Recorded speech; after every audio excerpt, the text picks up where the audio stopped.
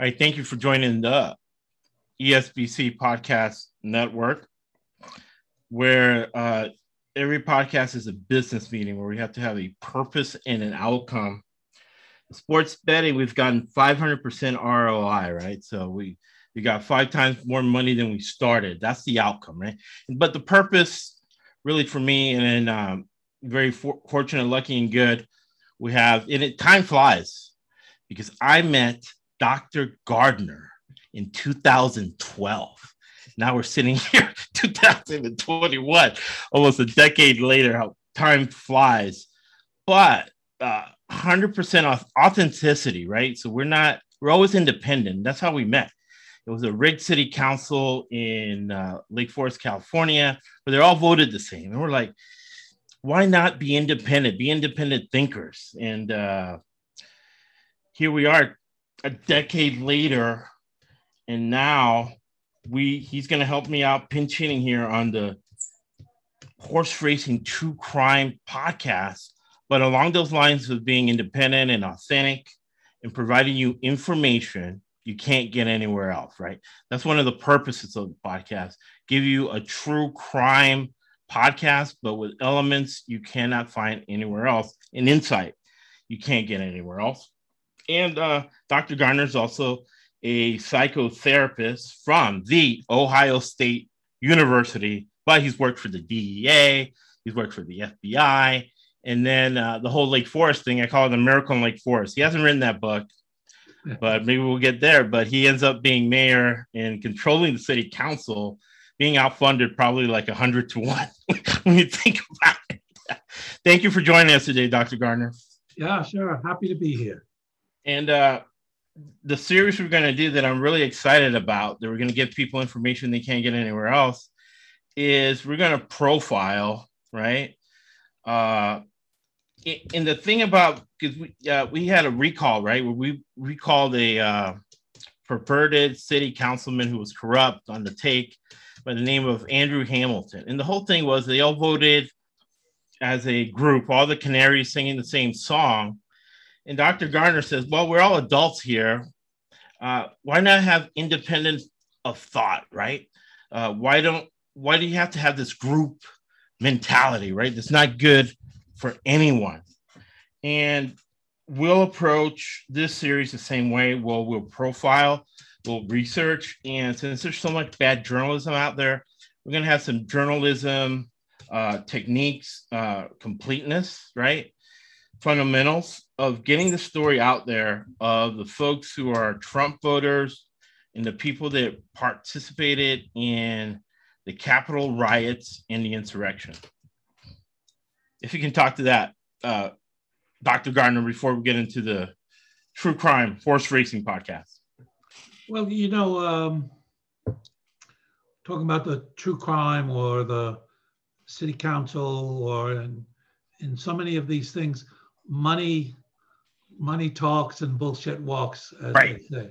So fundamentally, whether it's controlling how people vote on a city council, because the people who can control that then can get the contracts and get the money. It's right. The same thing in horse racing and virtually business. Right. Etc. Whenever you see if there's a winner, you always want to follow the money. Right. And it doesn't matter if that's a winner in a horse race, a winner in an election, a winner in a contract to a city council. Most of the time, not all the time, but most of the time you follow the money, you get the answer that you're looking for. 100%. And that was the theme of the last podcast, was follow the money. So in the first podcast, what we've been doing is we've been setting the stage, kind of give you all the casting characters and future stories for the horse racing podcast. We talked about the Stronach family, $3 billion family, who not only do they own the tracks, they own the horses, but they also own the betting mechanism. They own ExpressBet, and that's the mechanism people use, or the software people use when they choose a horse, the odds, and then the payout. So they control all of those things. Vertical marketing. Exactly. Vertical integration to the hilt. But they're involved with George Soros in Hungary, which part of the family is from. One of their daughters, Belinda Stronach. I don't know how she pulled it off, but she was dating Bill Clinton, and she gave money to the Bill Clinton Foundation, but Bill Clinton's married to Hillary. So I don't know how they worked all that out. But she's a knockout. She's 50, and she took control over the family from the old dad. They had a big fight. And we profiled George Navarro and Jason Service and Maximum Security that won the 2019 Kentucky Derby. And I believe 2020 Breeders' Cup. So Maximum Security is a $12,000 horse, became a $35 million horse. How does that happen, right? So we talked about it in that podcast, the true crime, and we detailed the stupidity of George Navarro, of even though he was paying off FBI agents here, he got in trouble when he pissed off the Saudi family that had befriended Jared Kushner. So that was a mistake. He got himself in trouble. And what piqued my interest was also that George Navarro wanted to be, and one of the themes of the podcast, and one of the things that makes Dr. Garner and I laugh a lot, is that truth is always more bizarre and stranger than fiction. And there's this God-forsaken place in Florida called Marion County. And inside Marion County, you have Ocala, and you have two farms there, right? You have the Stronach family farm of horses, and you have the Bad Boys farm, the John Gotti, Gambino family horse farm. And George Navarro, right, the horse trainer who spiked the horses, and that leads us to the inside why so many horses are dying. He wanted to be transferred from the federal prison in New York, where he was there with El Chapo, to Marion County, Florida. Why would he want to do that, right? The Gambino family, the mafia. So the mafia is still to this day involved in horse racing, but they've cleaned themselves up. They want to transition to legitimate business, but they pay off the board members. And who are the board members? Dr. Garner was one, and we had those two podcasts with Jim Desmond, who's making $300,000 as a Delta pilot and $300,000 on the board of commissioners for San Diego. And we had independently wealthy Carl DeMaio, that when I said, what motivates you? What's gotten you to be so resilient? And he says, it's because I'm independently wealthy and I have so much money, right? So that was a great podcast. So we're bringing it full circle. And in this podcast, we're going to talk about Italy, which is the motherland, the source of the Italian mob. And what they talk about a lot, the home country this, the home country that. And then a lot of people have been skeptical of how horse races are rigged. So next week, we're going to talk about Bob Baffert and his travails and what I've seen of horse races in a way being rigged, but there's many, many layers that we'll get to. But this one's going to be more about Italy and the horse races that were rigged in 2015. We'll get into that.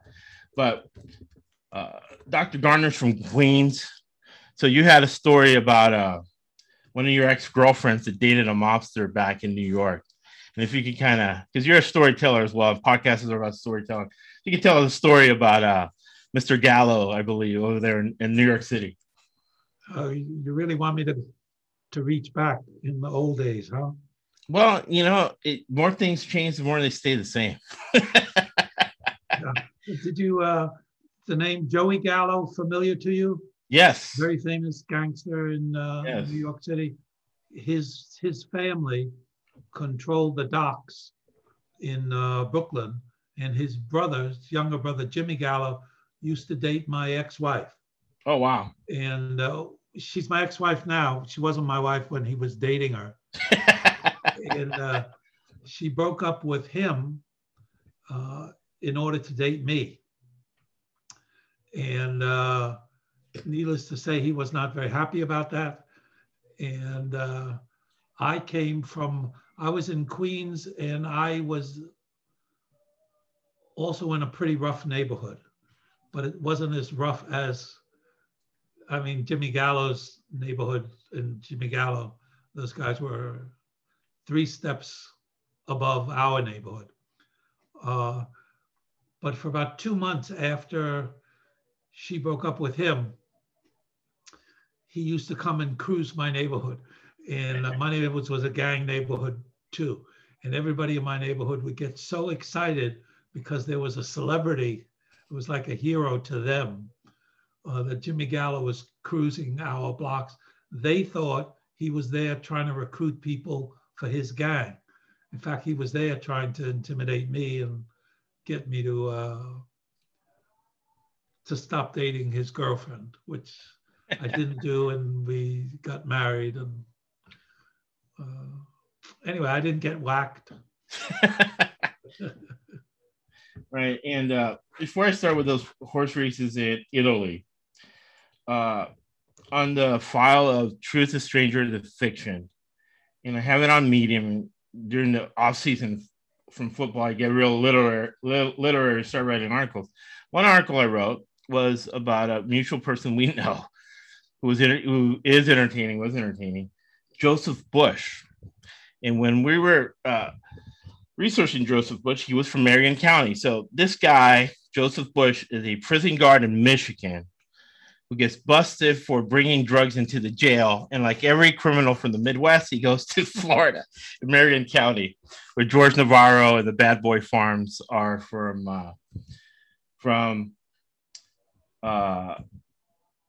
Ocala, Florida, that run races, that run in the Tampa Bay Downs, down here in Del Mar, and into the Kentucky Derby.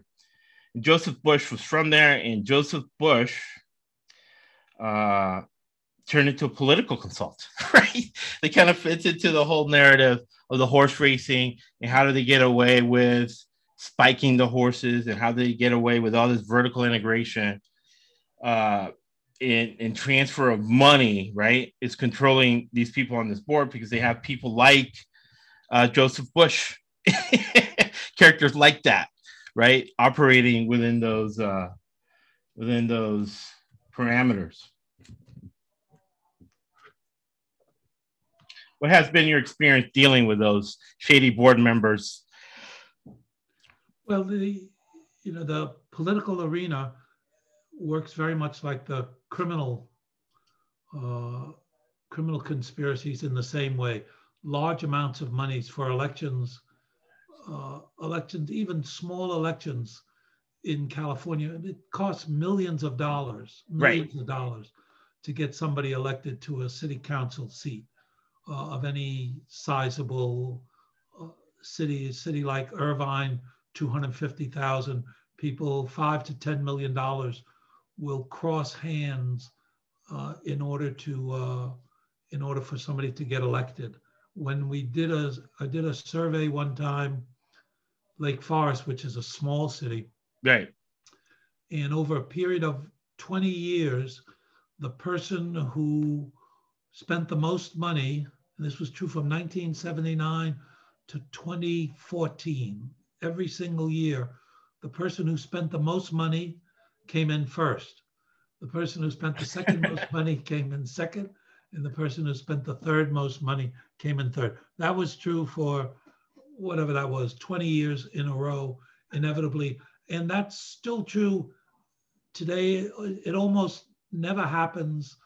Huffington is probably one of the only examples I can think of where somebody who outspent an opponent didn't win a race. Most of the people in city councils or even representatives or senators, none of those people have a lot of money. So they're dependent on getting money from somewhere else. And normally those are the slush funds that come out of the parties. In Orange County, it's mostly the Republican Party. And they have two major sources of money. The major source are from the big companies. Right. Here it's mostly developers, but it's also police, interestingly enough. Right. The police provide millions of dollars a year. The developers, tens of millions of dollars a year in order to get people elected. And in each of those cases, I mean, we would call it bribery.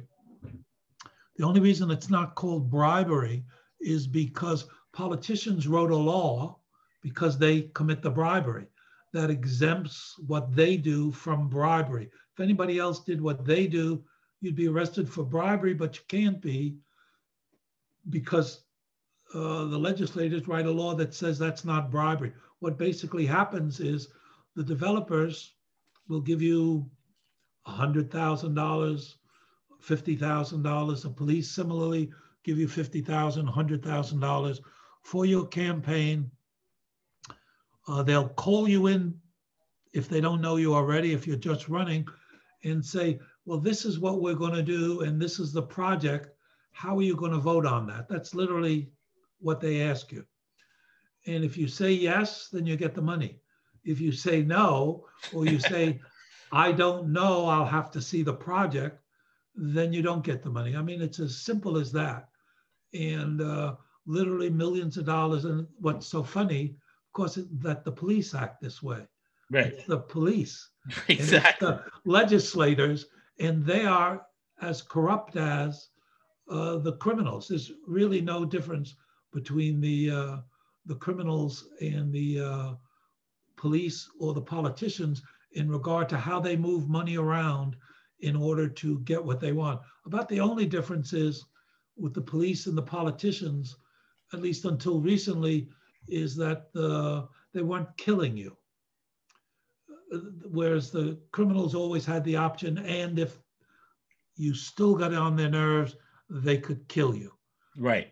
So politicians and police haven't gone that far, but everything else up until that point is literally the same. And criminals, generally speaking, I worked a lot with criminals in prisons and as patients and Right. Outpatient settings, and with the police. I worked a lot with the police. Criminals also don't like to kill you because that's a last option for criminals. So both the police, the politicians, and the criminals avoid killing you, but the criminals will take that last step. Prior to Trump, Right. And the Capitol insurrection, causing harm to people was something that politicians generally didn't do. On the other hand, politicians were not above making war and killing thousands and tens of thousands of people in order to get gold, oil, whatever it was, shipping routes, access to strategic metals. So, in many respects, they don't particularly order killing or death the same way criminals do, but they indirectly probably ultimately cause more deaths and destructions than criminals do. Right. And we've gotten into profiling criminals, and I think you agree. Just because a guy's a criminal doesn't mean he's a bad guy. And just because a guy's not a criminal doesn't mean he's a good guy. Where you get your pious guys like Dwight Robinson, who used to be in there, Sunday school teacher, but you couldn't trust him as far as you could throw him. But he had this persona of being like a church guy when he, indeed, in fact, and when you moved into things, because he's a member of the community, you see him at the grocery store, he's making decisions, and he's on the take, really. Oh yeah, most people. It's really interesting. I did a study a few months ago after the election, and looked at the people who voted for Trump versus the people who voted for Biden. And in that study, and I looked at 50 different variables. And one of them was religiosity. Religiosity being the extent to which people tell you that they believe in God, they go to church, they live a holy life. Right. And needless to say, the people who voted for Trump, and the more they voted for Trump, the higher they were on religiosity. And, oh, well, isn't that interesting?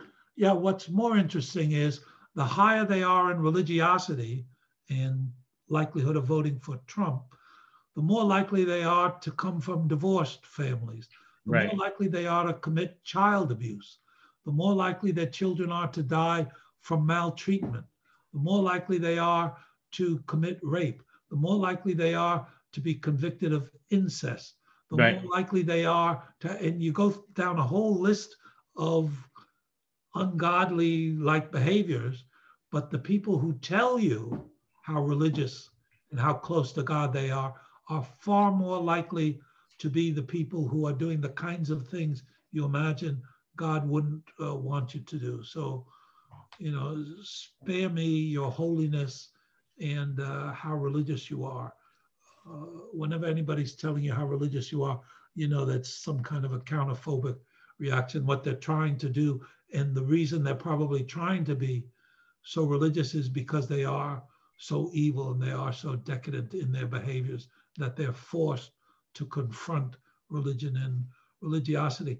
On the other hand, criminals, I come from I was born in a lower middle class, tenement, New York City crime neighborhood.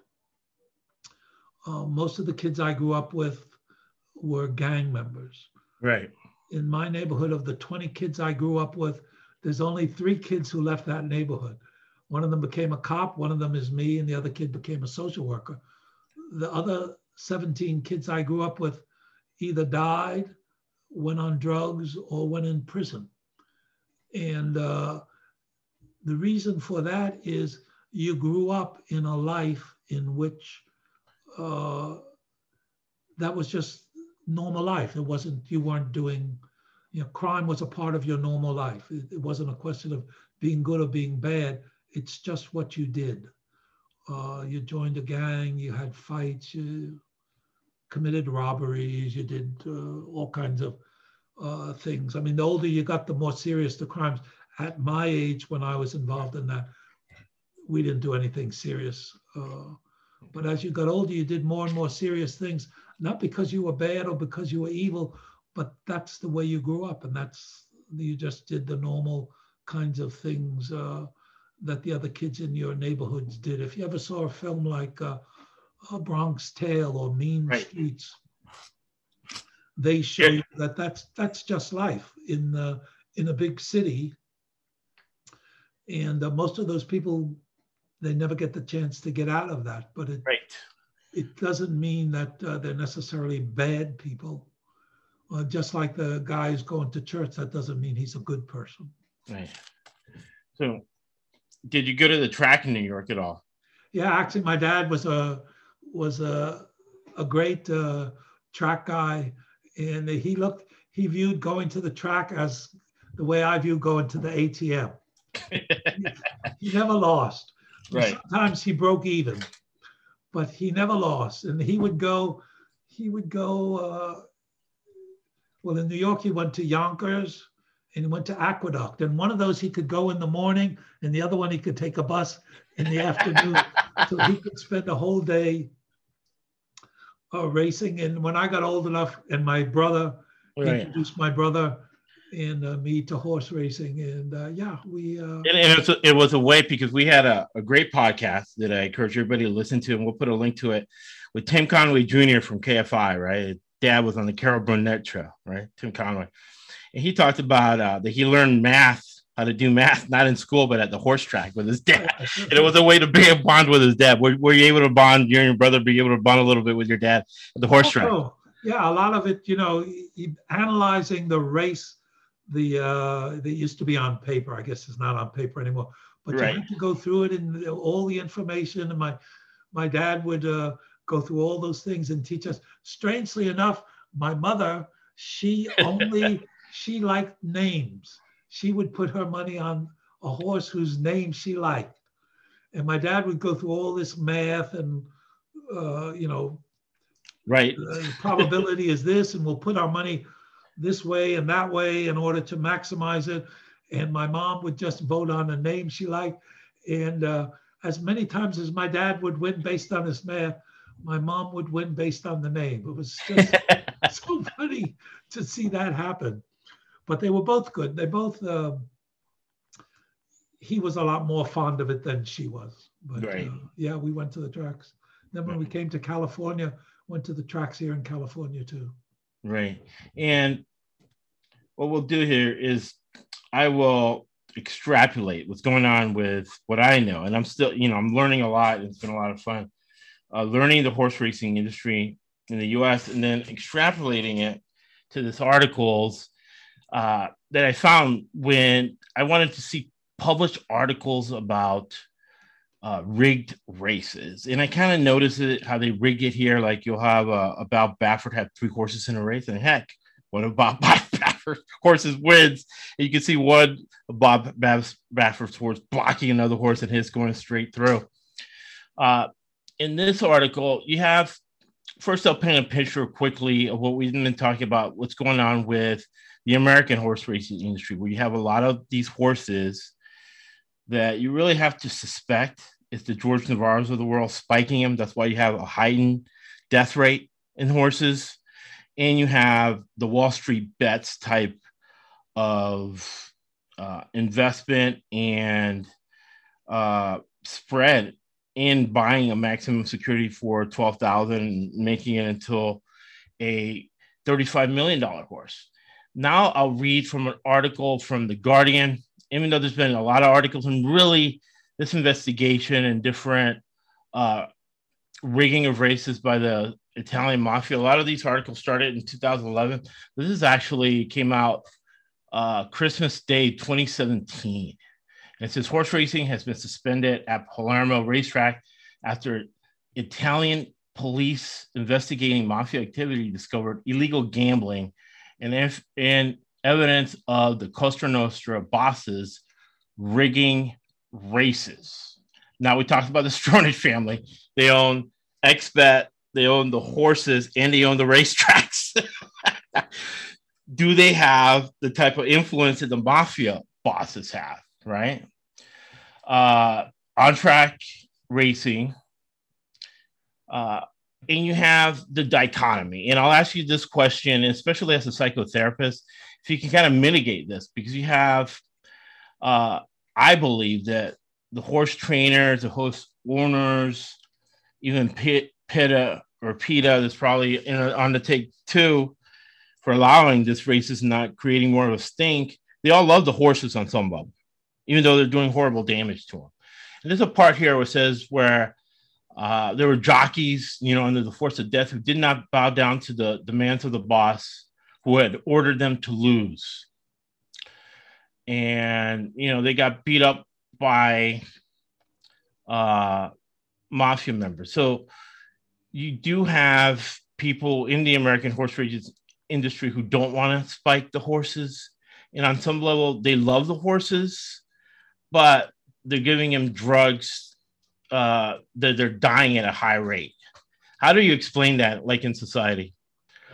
That fight, right, between the love of the horses and the fact that they're still spiking them and they're dying at a high rate?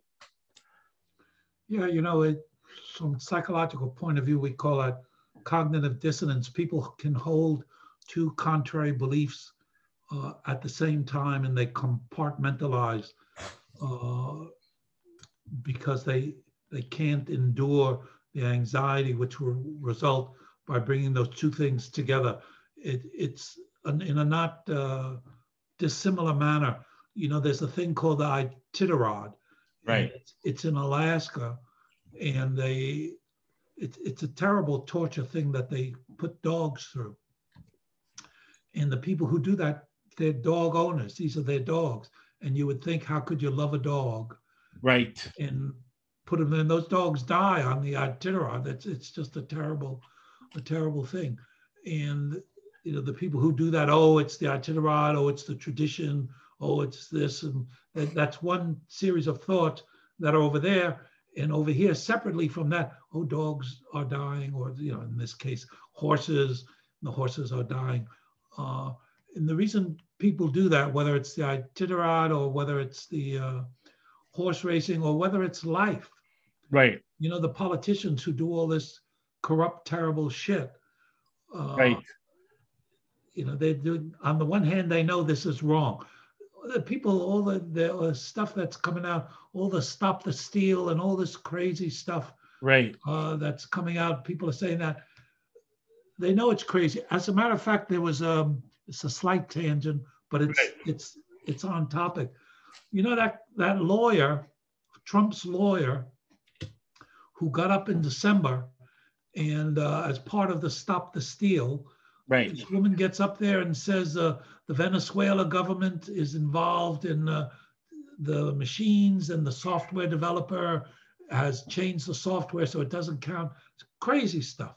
And then Giuliani got up there. That's the same day that his hair, it was black, the black stuff, whatever the black cloud came out of his hair while he was talking. Well, anyway, the manufacturer of the machine and the guy who does the software sued her for $1 billion, and Giuliani as well, and a whole bunch of other people, because they slandered them. So the woman, and this has just happened maybe 2 weeks ago, in her defense, she says, well, no reasonable person would have believed me. I was saying such crazy things, no reasonable person would believe me. Therefore, these companies could not have been damaged because nobody would believe what I was saying.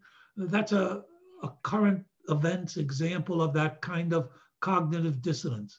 She's getting paid by Trump, so she's going to do whatever it is that he wants her to do, knowing on the one hand, knowing full well on the other hand, the other side of her brain, that what she's doing is wrong, even knowing it's ridiculous, even knowing at some point she's going to have to pay for that, which she's starting to do now. I think it's the same thing with the trainers of the horses, or the same thing of the dogs. They compartmentalize these feelings. Again, we call it cognitive dissonance, and they're able to say, on the one hand, I love the horse. On the other hand, I got to make a living, and therefore I'm going to give him whatever I have to do. He's a little bit lame. I'm going to run him because I have to do what I have to do to survive.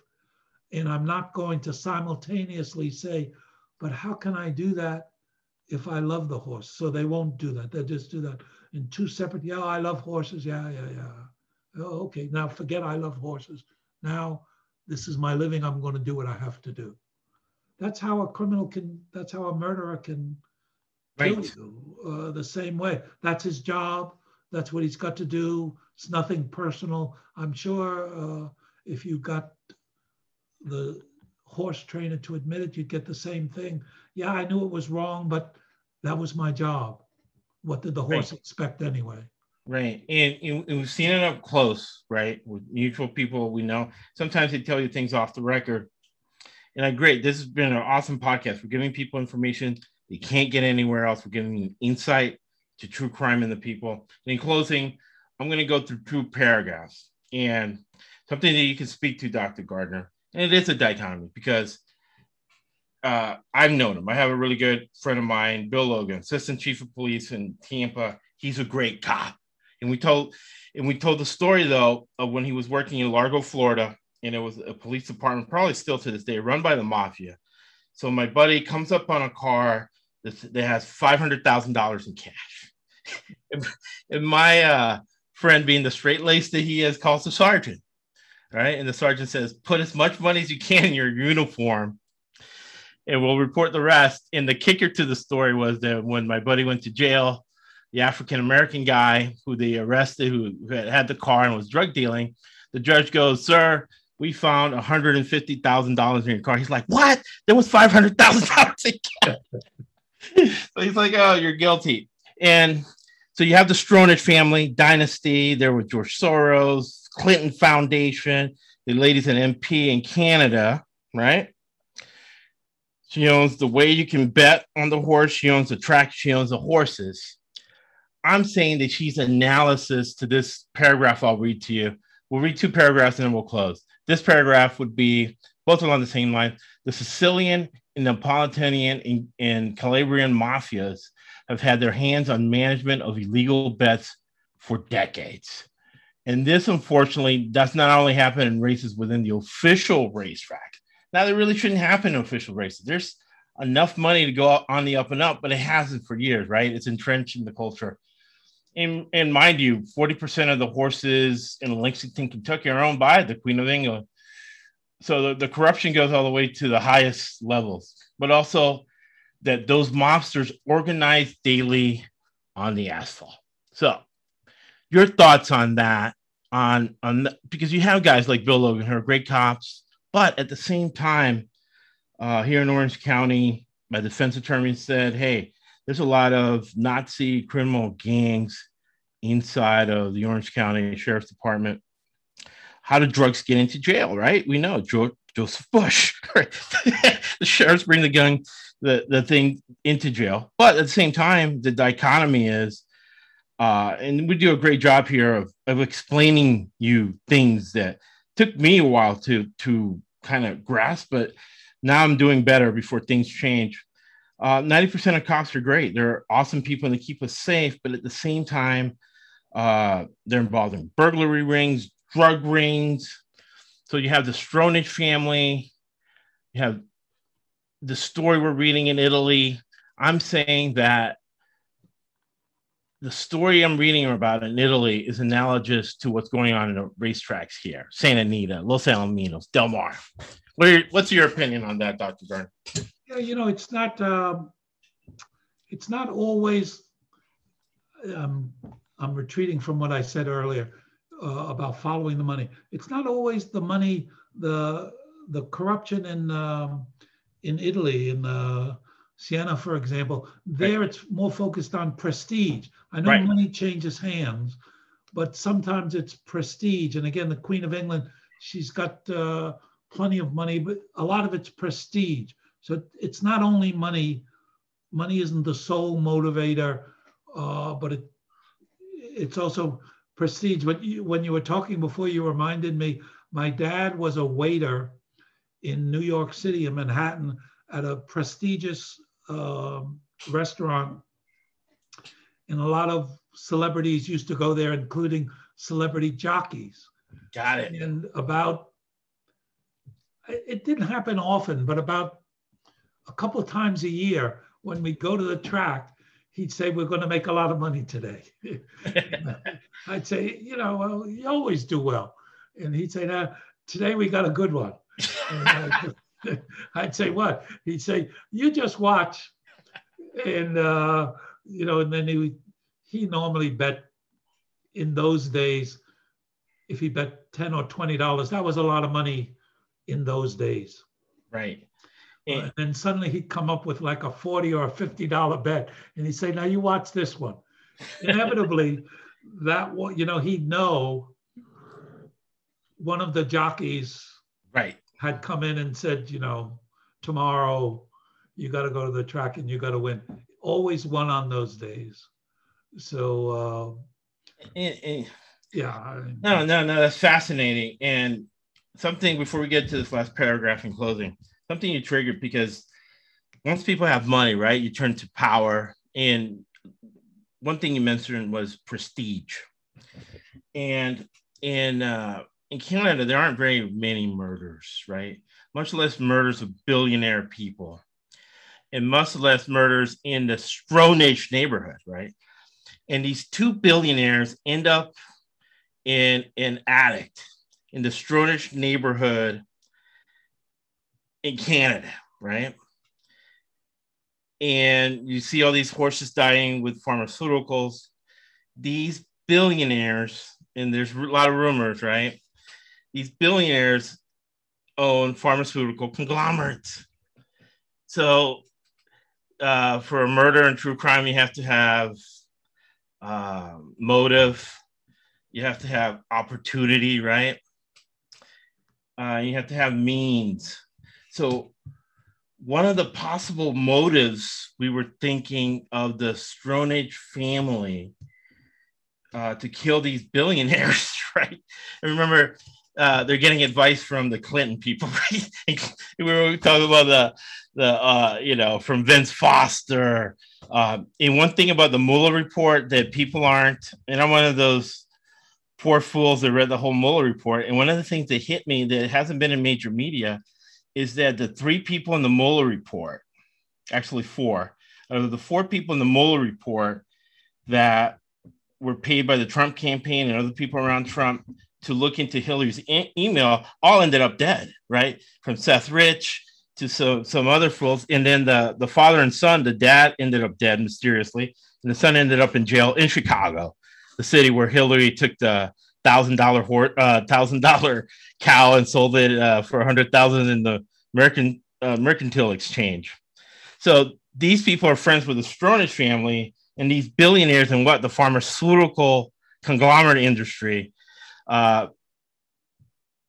end up dead. And part of the motive is kind of obvious, right? They were maybe supplying them with, orchestrated delivery system for these horses, the Stronach horses, to win races and entertain in their $3 billion empire.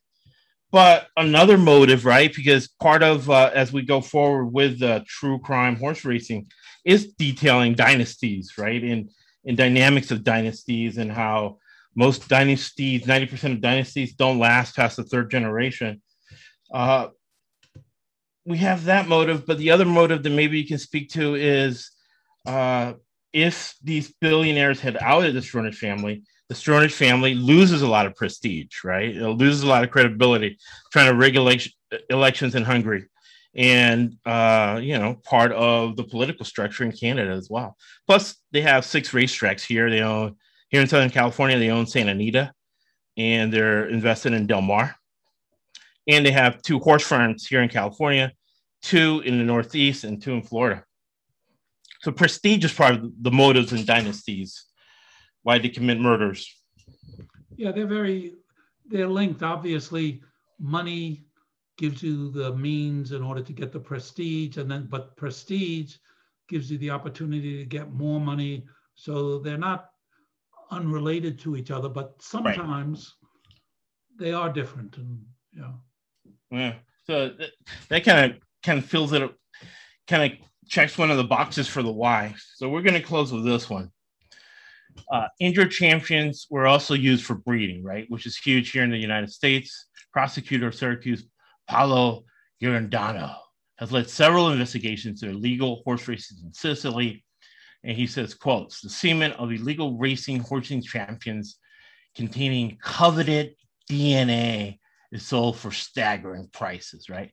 So that's why Maximum Security is a $12,000 horse, wins those races, spiked, and now sold for $35 million. Police in Naples in the 1990s. So this has been for a while. It's been undetected. And I believe that similar behavior is done in the US, but the FBI hasn't done it because why? The FBI agents are getting paid. So since the 1990s, has sealed illegal horse track with more than 40 horses from the Canamora boss, Lorenzo Niluta, right? And to the billionaires who ended up in an attic in Canada, the boss had built artificial insemination laboratories for breeding specimens, then sold illegally, right? So it's a whole distribution billion-dollar operations for what you described earlier, right? It kind of makes sense how they can get away with all of this. Well, and it's great how, we hadn't scripted it, but it kind of worked. How you kind of laid the foundation for exactly kind of make sense how the whole industry really works, worldwide industry. Well, yeah, but it's not just horse racing.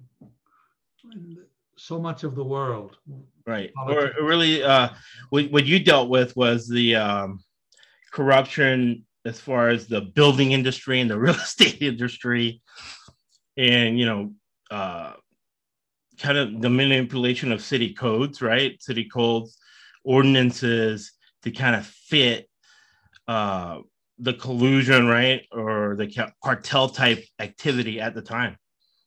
Yeah, you see that in just about everything. It's different. It takes on different shapes and different forms. You see that in academia. You see that in the police. You see that in all those things. So yeah. Yeah, and we'll close with that, and then Dr. Gardner and I will come back on Monday, and we'll translate a lot of this into something that's been a mystery for me. And I'll give you last words. It's been a mystery for me really since 2016, piecing together who are the Trump voters, and then to take it a step further, who were the people of the insurrection, right? And it's a lot more diverse than what I thought, and there's a lot more layers to it than what I thought. I think Laura Trump, right? Laura Trump reminds me of these people I've been reading about in the horse racing industry in Sicily. Your Laura Trumps of the world, and Trump Jr.'s girlfriend, who had a kid with Gavin Newsom of all people. You can't make this stuff up, right? And that's one of the themes of all the podcasts and the ones we're going to do with Dr. Gardner. Truth is always more bizarre, even more entertaining than fiction. Yeah, I think we'll see that next week. Truth is stranger than fiction. It's hard to believe I've been delving into this stuff for the last 6 months, and it's just incredible. Just funny on the one hand, but tragic on the other hand. Oh, absolutely. Forgot who I was talking to about humor, and it was really tragic events, but linked to humor, and they couldn't kind of extrapolate it and put it together.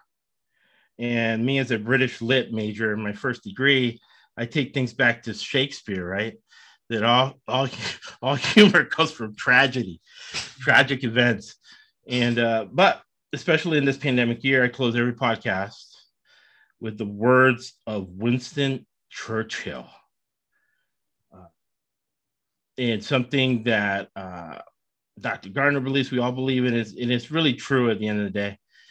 To get away from all these greed and getting to the point where you want prestige and greed and money, then you end up killing people.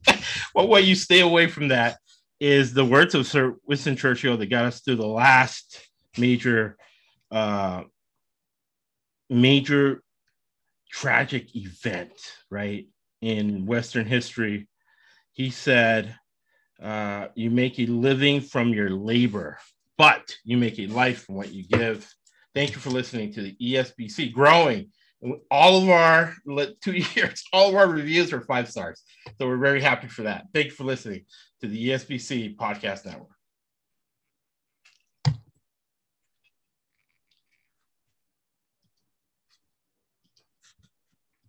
That's why this sport coat costs $800 and that costs $200. If I don't know what that costs, I'd be ashamed to wear it. That's why I'm wearing lizard shoes and roll like butts, and I get a limousine sometimes.